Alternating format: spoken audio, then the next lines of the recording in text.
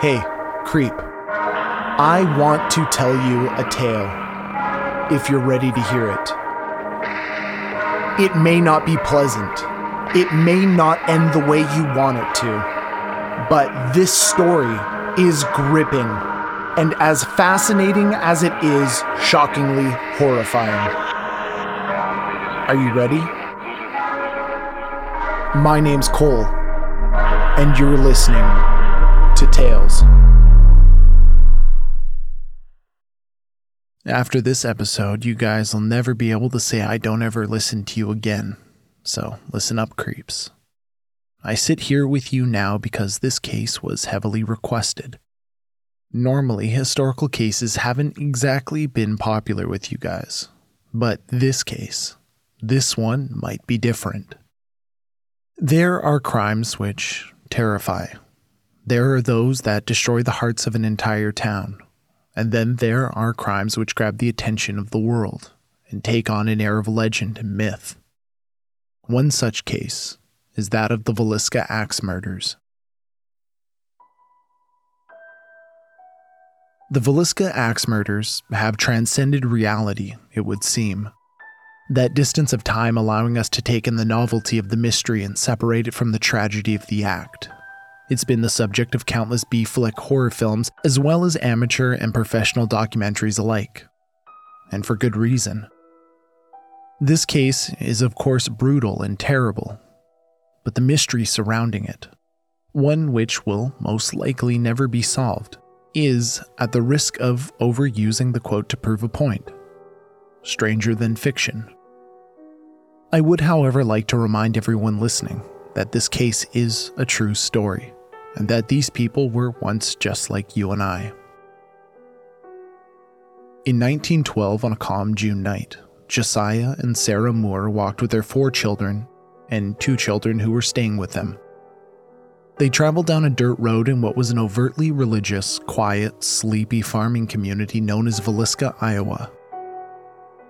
It was colder than it should have been for a June evening. The Presbyterian Church's children's service had concluded at roughly 9:30 p.m., with milk and cookies as a pleasant send-off, which Josiah and Sarah, I imagine, were more than willing to partake in before the chilling walk home. Their path was marked by cornfields bordering the dirt road. The wind rustled through the tall, leafy stalks, that soft white noise welcoming them back to their neat and tidy residential neighborhood. As the family, along with their small guests, returned home, a nearby bush rustled. Based on an eyewitness testimony, Josiah, Sarah, and their children regarded the bush but shrugged it off as an animal of sorts, maybe a raccoon or a feral cat.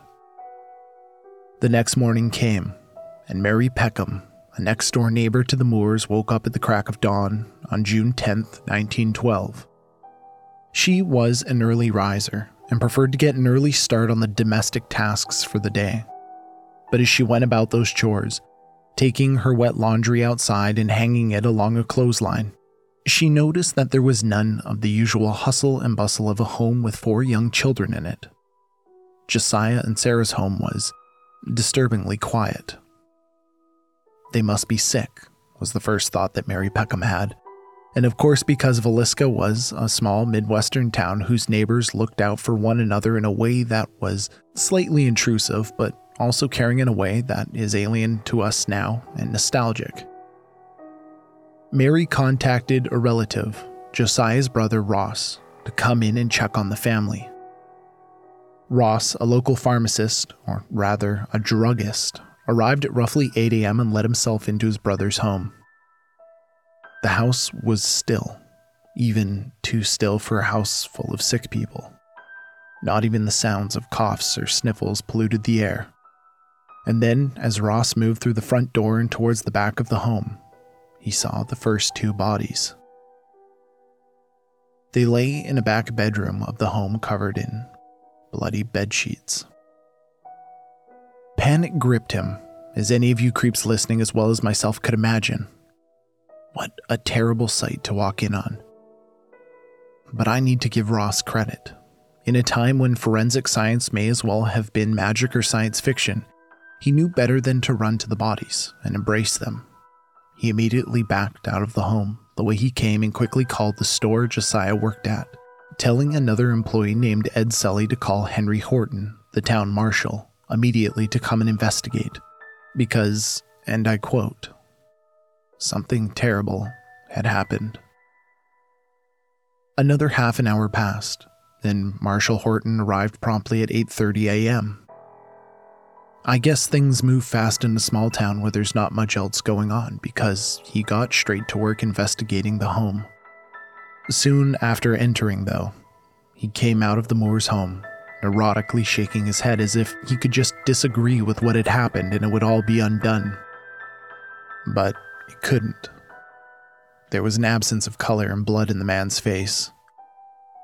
Marshal Horton was clearly shocked, and that mixed look of fear and sorrow was one that was too difficult to hide. Marshal Horton was quoted as saying he had found someone murdered in every bed.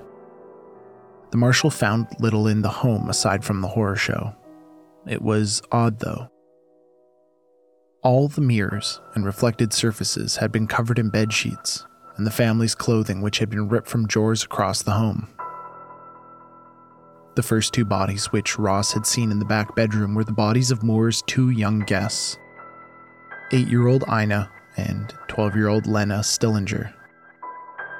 They'd been battered and beat to the point of being unrecognizable, with the blunt side of an axe. Lena Stillinger was also posed in a sexual manner, but there was no evidence of sexual abuse. Lena was also possibly the only victim who had been awake when the killer had attacked. She had a gash on a knee and what looked to be a defensive wound on her arm. When Marshal Horton walked up the stairs, that's when he found the Moore children. 11-year-old Herman, 10-year-old Catherine, 7-year-old Boyd, and 5-year-old Paul. Each beaten, bloody, and unrecognizable. Whoever the killer had been, he'd taken the time to strike each child 20 to 30 times with the blunt side of an axe. Like the mirrors, the children were also covered in bed linens, as if the killer didn't want to observe what he had done after the fact. In Josiah and Sarah's bedroom, Marshal Moore found the couple in bed, laying next to one another, both battered and beat beyond recognition, just like the others in the home. The next day, the coroner in charge of Villisca began reconstructing the crime. This reconstruction should be taken with a grain of salt. It was determined, based on the timeline of events as Mary Peckham knew them, that the intruder, possibly multiple intruders, had entered the Moore home through the back door, which likely wouldn't have been locked given the fact that few doors were locked back in 1912 in Villisca. Having entered the back door, it was likely that around midnight the intruder had snagged Josiah Moore's axe on the way into the home from the coal shed in the backyard.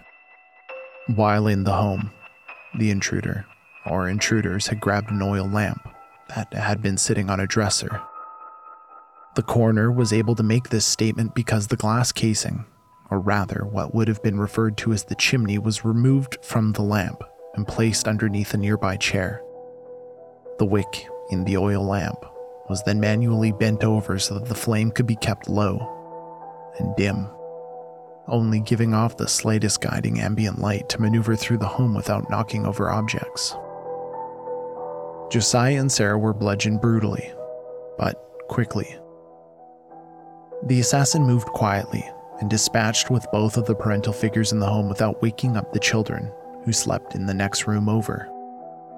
Then the intruder, or intruders, moved to the children, dispatching of the younger Moores in much the same fashion, annihilating the entire family of 6 without waking up the Stillinger girls who were in the room downstairs. After having dispatched with the Moore children, the Stillinger girls were tragically next. It wasn't until every life, save that of the intruder or intruders, was obliterated that they returned, revisiting each body to beat them beyond recognition. This is a vivid recounting, I know, but without that vivid recounting, we have little else. Beyond the scene of the crime, and given the lack of technology to further an investigation into DNA or anything else like hair, that's all there really was, just the scene of the crime. Now, the crime wasn't without a suspect, though, but that never truly manifested into any meaningful conviction or evidence of involvement. The main suspect at the time, and the only individual brought up on charges in Villisca, was Reverend George Kelly. The Reverend was interrogated throughout the summer over and over, but little came from it. With the trial drawing near, the prosecutor attempted a last-ditch, all-out effort to have the Reverend confess to the crime. He was grilled throughout the night.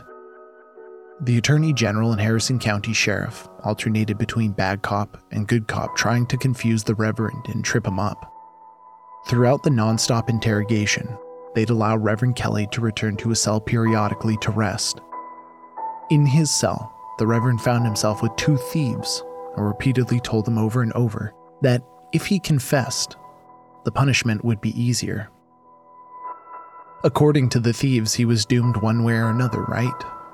Those thieves were in actuality the deputy sheriff and a newspaper editor. By 7 a.m. the next morning, the Reverend was completely broken and dictating his confession. According to his confession, this is how the night went. He had had a restless night, and being unable to sleep had gone for a walk. While strolling down the middle of the road, he'd seen a light in a home, and two children getting ready for bed. The two children supposedly being Lena and Ina. That's when the Lord's voice commanded him to suffer the children to come on to me. He immediately went into a trance-like state and walked to the back of the home, picking up the axe from the coal shed and annihilating everyone within the home. He supposedly stayed until the crack of dawn, and then let himself out through the front door. With that confession, on September 4th, 1917, nearly 5 years after the murders, Reverend George Kelly was taken to trial. The first trial of two concluded in a hung jury, after Reverend Kelly recanted his confession. The second trial, which took place in November 1918, saw Reverend George Kelly acquitted of all charges. The locals of Villisca thought the Reverend was being framed as part of a conspiracy headed by the Iowa State Senator F.F. Jones. Senator Jones supposedly had used his influence to frame the poor and broken Reverend Kelly. But that's an entirely different story. The search for truth, which has lasted over 100 years, is a lot to summarize. And even now, given the reevaluating of first-hand accounts and testimony, modern-day investigators are still finding more possible suspects. In 2004, a documentary named Villisca, Living with a Mystery, was released. It put forth that the murderer was one of America's first serial killers, and was responsible for similar murders in Monmouth, Illinois, Colorado Springs, and Ellsworth, Kansas. But at the end of the day, the case still is, and is likely to, remain unsolved.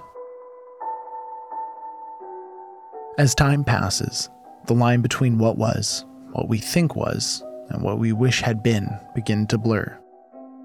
The way I've framed this makes it sound as if Reverend Kelly was indeed the murderer.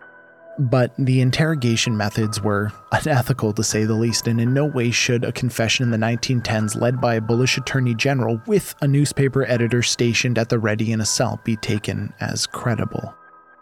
As I see it, the Reverend was indeed an easy mark, for reasons I was unable to cover in the short time I'm allotted in this podcast to cover with you. I do implore everyone, no matter the case, if you're intrigued by a story, please go forth and do your own due diligence. Anything short of a 6-hour play-by-play and in-depth podcast is going to only be a cursory glance, and even those won't even be able to touch the surface of how complex some of these cases are. Unfortunately, I'm unable to condense and tell you all the absolute and undeniable truth with all its facts lined up neatly in a row from all the different perspectives. There's not a single podcast that can do that, especially not a case that's over 100 years old. Today I've done my best to present one storyline, but this tale is comprised of many. There are other suspects that warrant looking into, and there are other accounts and facts that when weighed from a new perspective or different perspective are more or less important. So please always take what I've given you as my best attempt at portraying the story as completely and concisely as I possibly can, within the time frame of a comfortable car ride.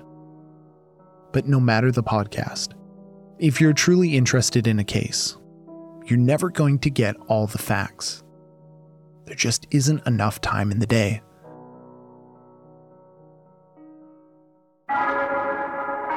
So creeps, that brings us to the end of our tale. If you enjoyed this episode and want more, please consider becoming a Patreon member by visiting patreon.com/talesbycole, where we release a Patreon-exclusive podcast weekly for Patreon members generous enough to donate $5 or more. If you have some time on your hands, please consider leaving us a 5-star review on Apple Podcasts or wherever you listen to podcasts. They are so incredibly important in getting these stories out there. And even more importantly, every 5-star review gets me one step closer to moving out of my mother's basement. You can also join us on Facebook, Twitter, and Instagram by searching Tales by Cole. This episode was written and narrated by me, Cole Weavers, and sound production and editing by Matt Black. Remember, creeps, take care of one another, stay safe, and don't forget to lock the doors.